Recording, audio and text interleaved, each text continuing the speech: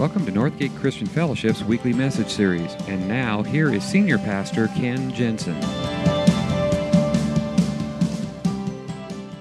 So yesterday, we celebrated something, and you may not have thought about it between the picnics and the barbecues and the fireworks and all of that kind of stuff.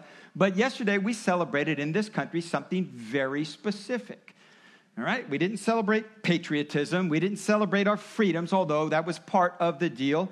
Sometimes we call it our nation's birthday, but technically, we really didn't become a nation until 23 years later when we actually had a constitution. But on July 4th, something very specific happened, and that's what we celebrated yesterday. Anybody know what that was? It was the signing of the Declaration of Independence. That's right. That's what specifically it was. It was actually finished on July 2nd, but it was signed on the 4th, and that became what we consider the birthday of our nation. Now, I want to ask a question. With all of your picnics and barbecues, how many sat around, took out a copy of the Declaration of Independence, and read it out loud for everybody to enjoy? Anybody do that? Yeah, I don't believe that, all right? In fact, has anybody read the Declaration of Independence since their junior year of high school U.S. history? Okay. Has anybody read it at all? No, not very many. Okay. So that's what that was all about. And let me tell you, I enjoy the freedoms that we celebrate, particularly that we live in a nation where we can celebrate and enjoy religious freedom. There are places in this world where that is not possible. And so I consider myself blessed to be living in this country. I've had the opportunity to visit other countries and seen other forms of government and other kinds of oppression. And to say that we have the kinds of freedoms that we have here, that is a huge thing. And so I am greatly blessed and consider myself blessed to be a part of this nation. And I hope you do too. But in the last couple of weeks particularly, there's been a lot of discussion, a lot of Facebooking. There's been a lot of anxiety. There's been a whole lot of controversy and all about the role of government and the church and faith and God and politics and all that kind of stuff. And it may not surprise you, maybe it does surprise you to know that that is not something new. That has been going on for thousands and thousands of years. In fact, all the way back in Jesus' time, there was controversy about God and politics and faith and government and all that kind of stuff.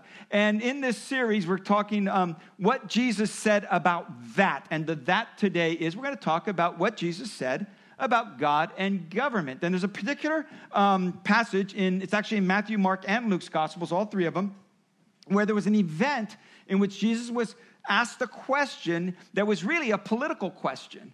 But in his answer, he gave some real guidelines, I think, for us 2,000 years later to understand what is the role of faith and politics and God and government and all of that. And it's recorded in Matthew's gospel. That's the one we're going to look at together today. If you want to turn there, it's Matthew chapter 22. We're going to begin reading in verse 15. It says, the Pharisees went out and laid plans to trap him being Jesus, to trap him in his words. They sent their disciples to him along with the Herodians. Teacher, they said, we know that you are a man of integrity and that you teach the way of God in accordance with the truth. You aren't swayed by others because you pay no attention to who they are. Tell us then, what's your opinion? Is it right to pay the imperial tax to Caesar or not? But Jesus, knowing their evil intent, said, you hypocrites, why are you trying to trap me? Show me the coin used for paying the tax. They brought him a denarius, and he asked them, whose image is on this? And whose inscription? Caesar's, they replied. And then he said to them, so give back to Caesar what is Caesar's, and to God what is God's. When they heard this, they were amazed. So they left him and went away. Now, part of understanding what's going on here is you need to understand the context of all of this. This event, this encounter happens shortly after the cleansing of the temple. Jesus has come in on the donkey on Palm Sunday. He immediately went to the temple, threw out all the money changers, turned over the tables, made a big ruckus and everything, okay? And it was on the heels of that these guys came and asked them about that. And that becomes very important as we get into this. You're going to see. And what Jesus did when he's asked this trick question, they're trying to trap him in something, he doesn't just avoid the trap. He actually gives some indication and some direction for how we as Christ followers are to interact in our government. And so that's what I want to talk about today. And by the way, I'm going to say up front, I am not claiming to resolve that issue in a 20-minute talk, okay? I just know I'm not going to get there. And I also know, that the two things, if you want to start an argument, religion and politics, and I'm going to talk about both of them today, so I'm going to be in big trouble. So give me a little bit of grace, because you may not agree with me, but I think there's some real clear direction that Jesus gave us in all this. And I want to start with this. When it comes to your faith and government, or your faith and politics, your belief in God and all of that, be very careful that you don't let your politics determine your faith. That's very, very important. Jesus is not a member of any political party. Jesus is not a Republican. Jesus is not a Democrat. Jesus is not a libertarian. In fact, it may surprise you to understand, Jesus is not even an American. But so often we wrap the flag around the cross and we confuse the whole thing, and it only gets us into trouble. Jesus will not be squeezed into anybody's political agenda, and that's what was going on here. We're told as you read this is actually a political trap that's being set. It says the Pharisees went out to lay plans to trap him in his words. They sent their disciples to him along with the Herodians. Now here's what you need to understand about those two groups of people. The Pharisees were the religious purists. They really didn't have much or any political power. They were more religious authorities, okay? The Herodians were like at the opposite end of the political spectrum. The Herodians were sympathizers and collaborators. They were supportive of the puppet king that Rome had set up in Herod, okay? Thus their name. And so you had these two groups. The Pharisees were more separatists and coming away and not wanting anything to do with Rome. And they thought Roman oppression was terrible, and they wanted Rome to be done and gone and given back, give us back our country. The Herodians had bought into the Roman government. Okay? So these guys are like at the far ends of the political spectrum, and yet they come together to ask Jesus this question. And what they're trying to do is put him into this political trap. They're trying to force him to take sides. So they ask him the question, tell us then, what's your opinion? Is it right to pay the imperial tax to Caesar or not? Now, here's something else you need to understand about that. The imperial tax, that's a very specific tax, okay? And have you ever noticed, doesn't it always come down to taxes? You notice that? I mean, that's where everything starts. You start messing with people's money. They get really, really angry, okay? Well, the imperial tax was a tax, but it was a specific tax. It was a tax that was taxed only, not on Roman citizens, but only on Roman subjects. And so, in essence, what you were doing is you were paying the tax for the privilege of being a subject of the Roman rule, which they didn't want to be a part of anyway. So they're being forced to pay for something that they don't want. They want Rome to be gone.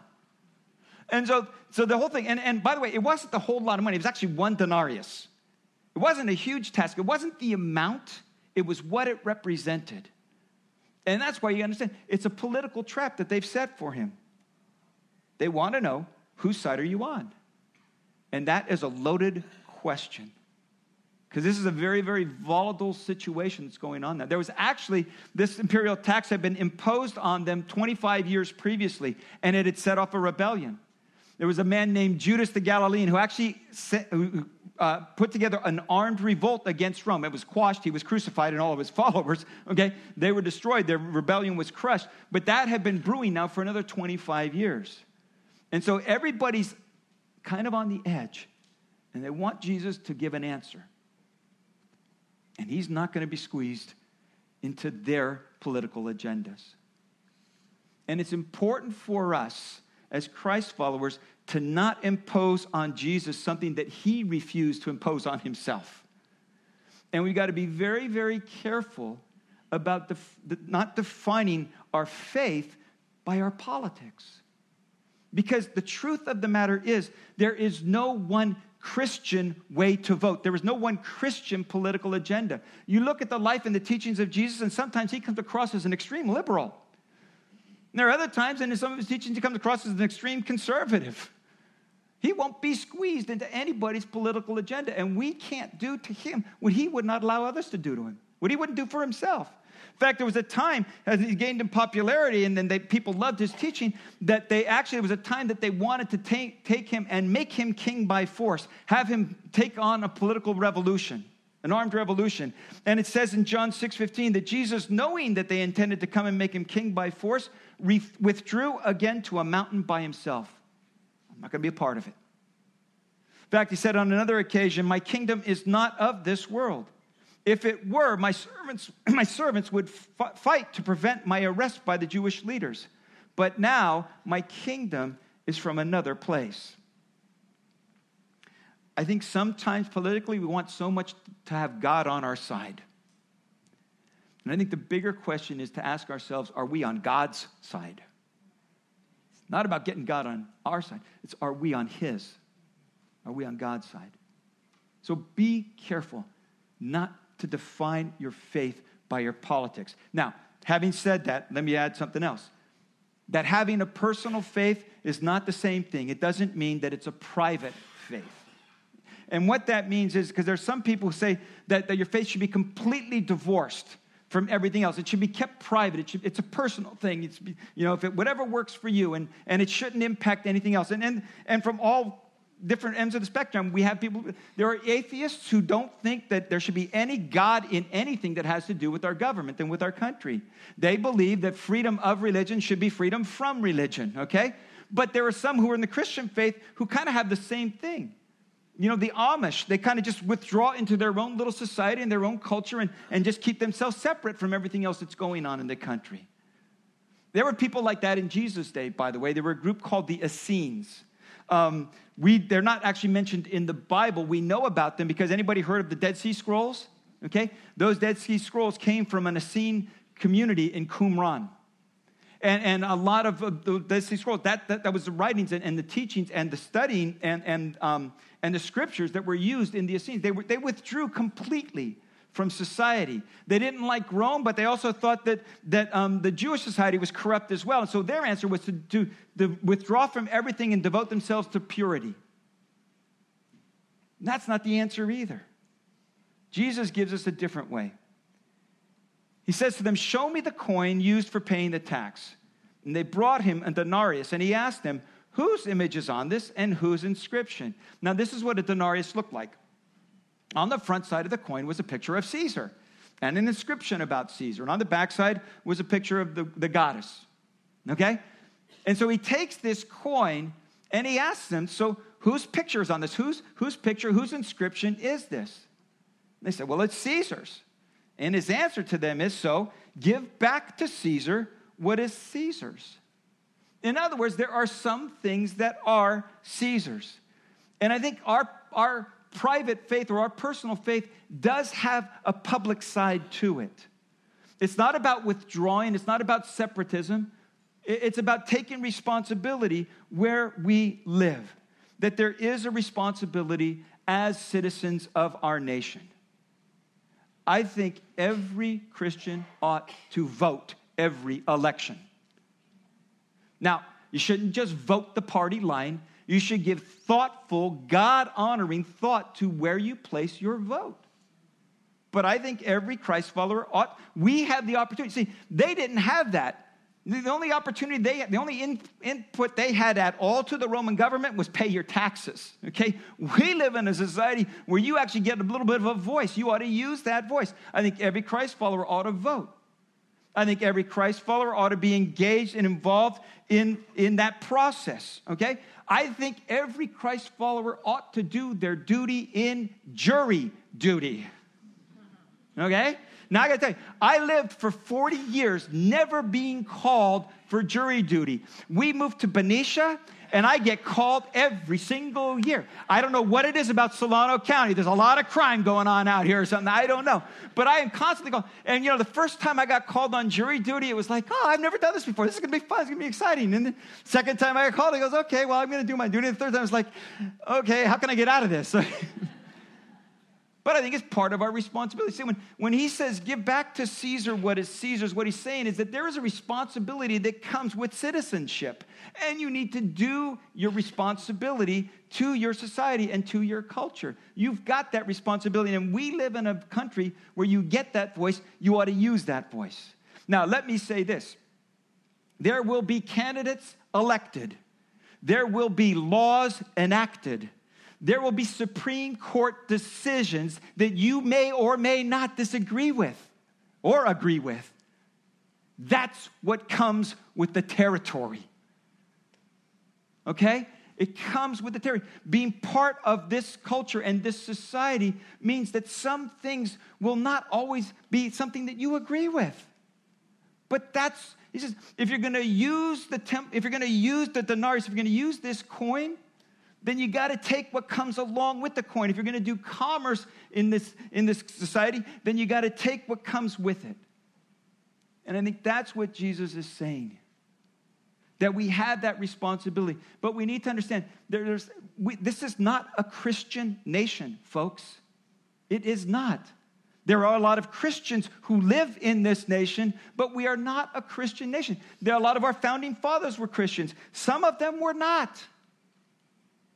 And we need to understand there are some things that come with the territory. And we're not always going to be in agreement with everything that happens in our society. But it comes with the territory, and we are a part of it. And our faith must have its implications in every aspect of our lives. William Wilberforce was a member of Parliament in the late 1700s, early 1800s in England.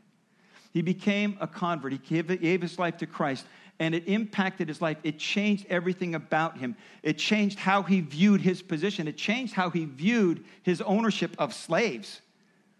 And it so changed him that he became the champion in Parliament to abolish the slave trade in England.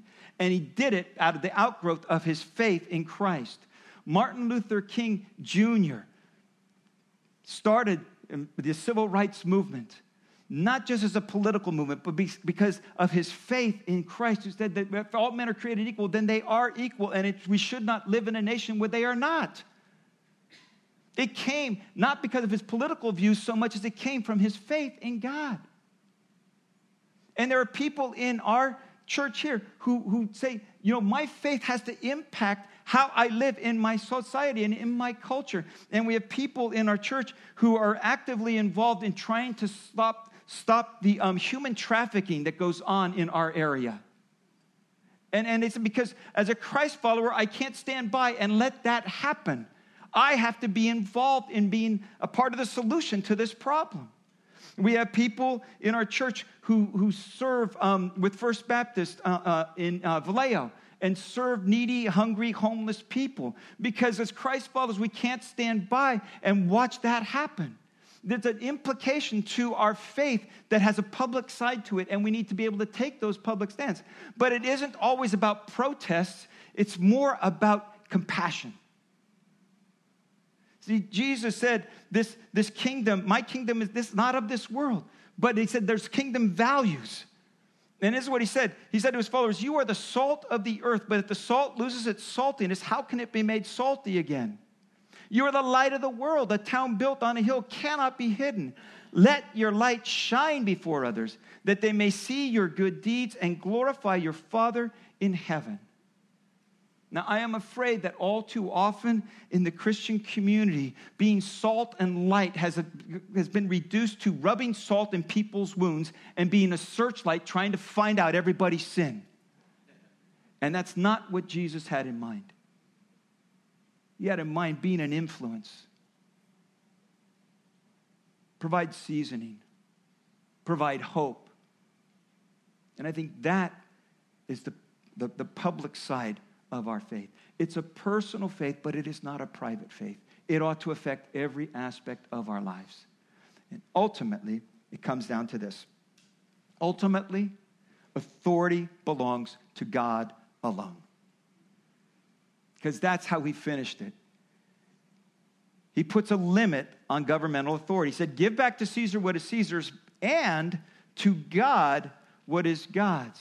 See, on that coin, there was a picture of Caesar, but there was also an inscription. The inscription on the coin read this way: Tiberius Caesar, son of the divine Augustus, Augustus. What he was doing there was claiming to be God. And the backside of the coin with the picture of the goddess had an inscription that, in essence, translated, says high priest. In other words, on that coin, it was saying Caesar is God and he has authority over all worship. And I think as Jesus holds that coin, holds up to him, give to Caesar what is Caesar's, he puts it down. He says, but give to God what is God's. And I think the answer is worship belongs to God. Authority belongs to God. Say, give to Caesar what is Caesar's, but there are some things that are not Caesar's. Love your country, but don't worship it.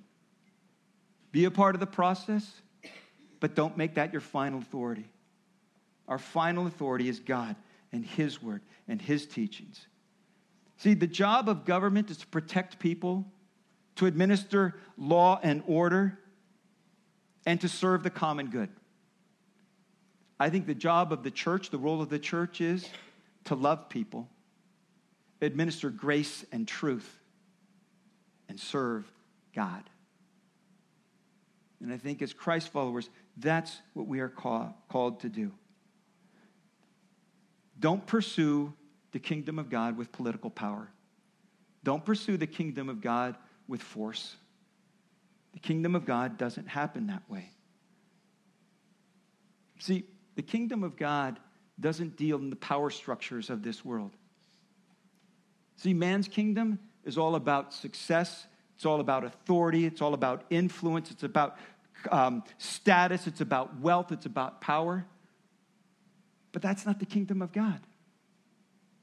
Jesus defined the values of the kingdom of God when he said, blessed are the poor in spirit.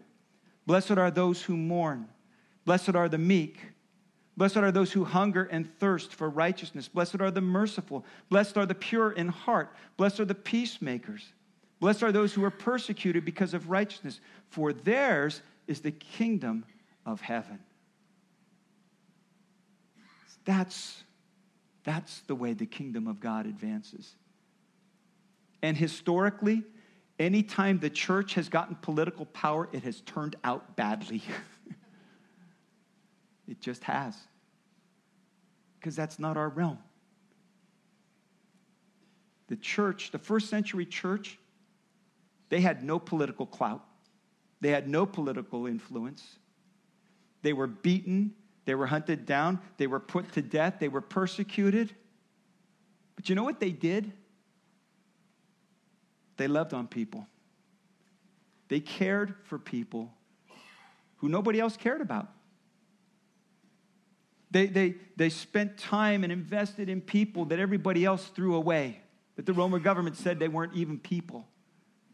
But the church loved them. The church reached out to them. The church cared for them. And in the first century, if you had said to those first century Christians that the Roman government would not be there forever, they would not have believed you. Rome had been in power for years and years and years. All they knew and all they probably thought was Roman government will be here forever. It is never going to end, and we're going to have to live in this society just like it is, and it's never going to change. But I love Andy Stanley's line. He says, but today, people name their children John, Peter, James, and they name their dogs Caesar and Nero.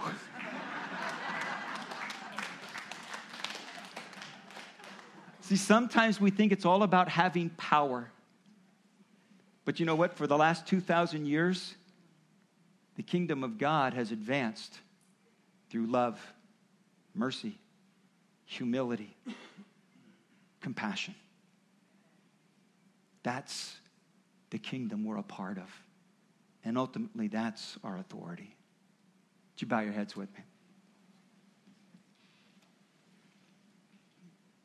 I think Jesus called his followers, you and me, to be a part of a kingdom that transcends all earthly kingdoms. We are fortunate to live in a nation where we do have some influence, we do have some voice, and we should make use of that. But it was to the first century Christians that Paul wrote, pray for those in authority over you. Pray for Caesar. Pray for Nero. Pray for the Roman governor. Pray for them. And I think that is one of our greatest responsibilities. So as we close this morning, I want us as a church to pray for our nation, for our state, for our communities, and for us as a church, that we would be the true salt and light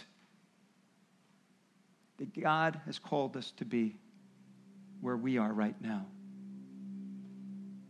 So I'm going to pray for us as we close. Now, one thing, and this is totally nothing about what we've talked about this morning, but I know God is always at work in people's hearts in ways that I can't understand. and we always, every time we get together, we want to give people an opportunity to find that higher authority, to find that life that Christ offers to us. And maybe you're here, and it has nothing to do with what I talked about today, but you are here and you don't know what it is to have a personal relationship with Jesus Christ. You don't know what it is to have that kind of a personal faith. And you've been living most of your life doing it on your own. And maybe you came here today realizing you can't do it on your own. And you've made enough mistakes and you've had enough failures and there's enough sin in your life to be able to say, I got to change this and I can't do it on my own. You can today take a first step of faith. And it's simply acknowledging that very thing. Acknowledging your need, acknowledging your sin.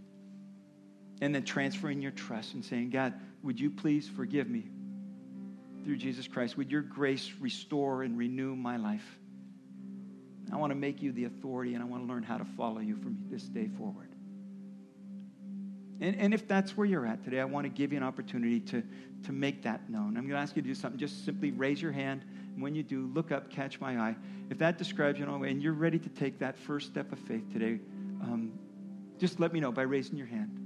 Hold it up for a moment so I can see you and acknowledge you.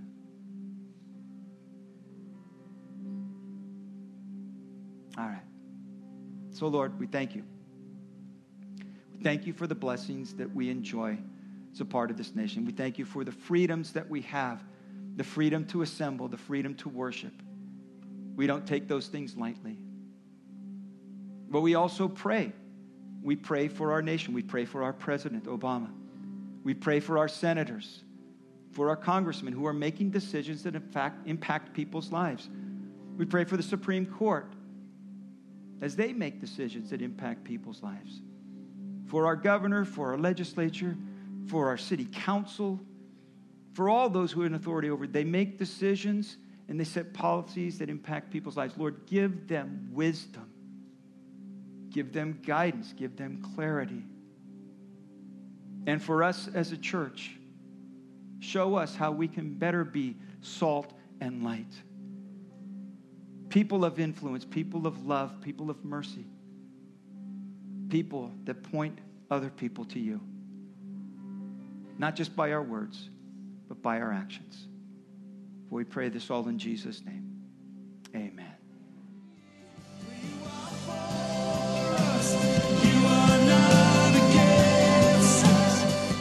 Thank you for listening to this week's message. We trust that you'll join us again soon for another uplifting message from Northgate Christian Fellowship, located in Benicia, California.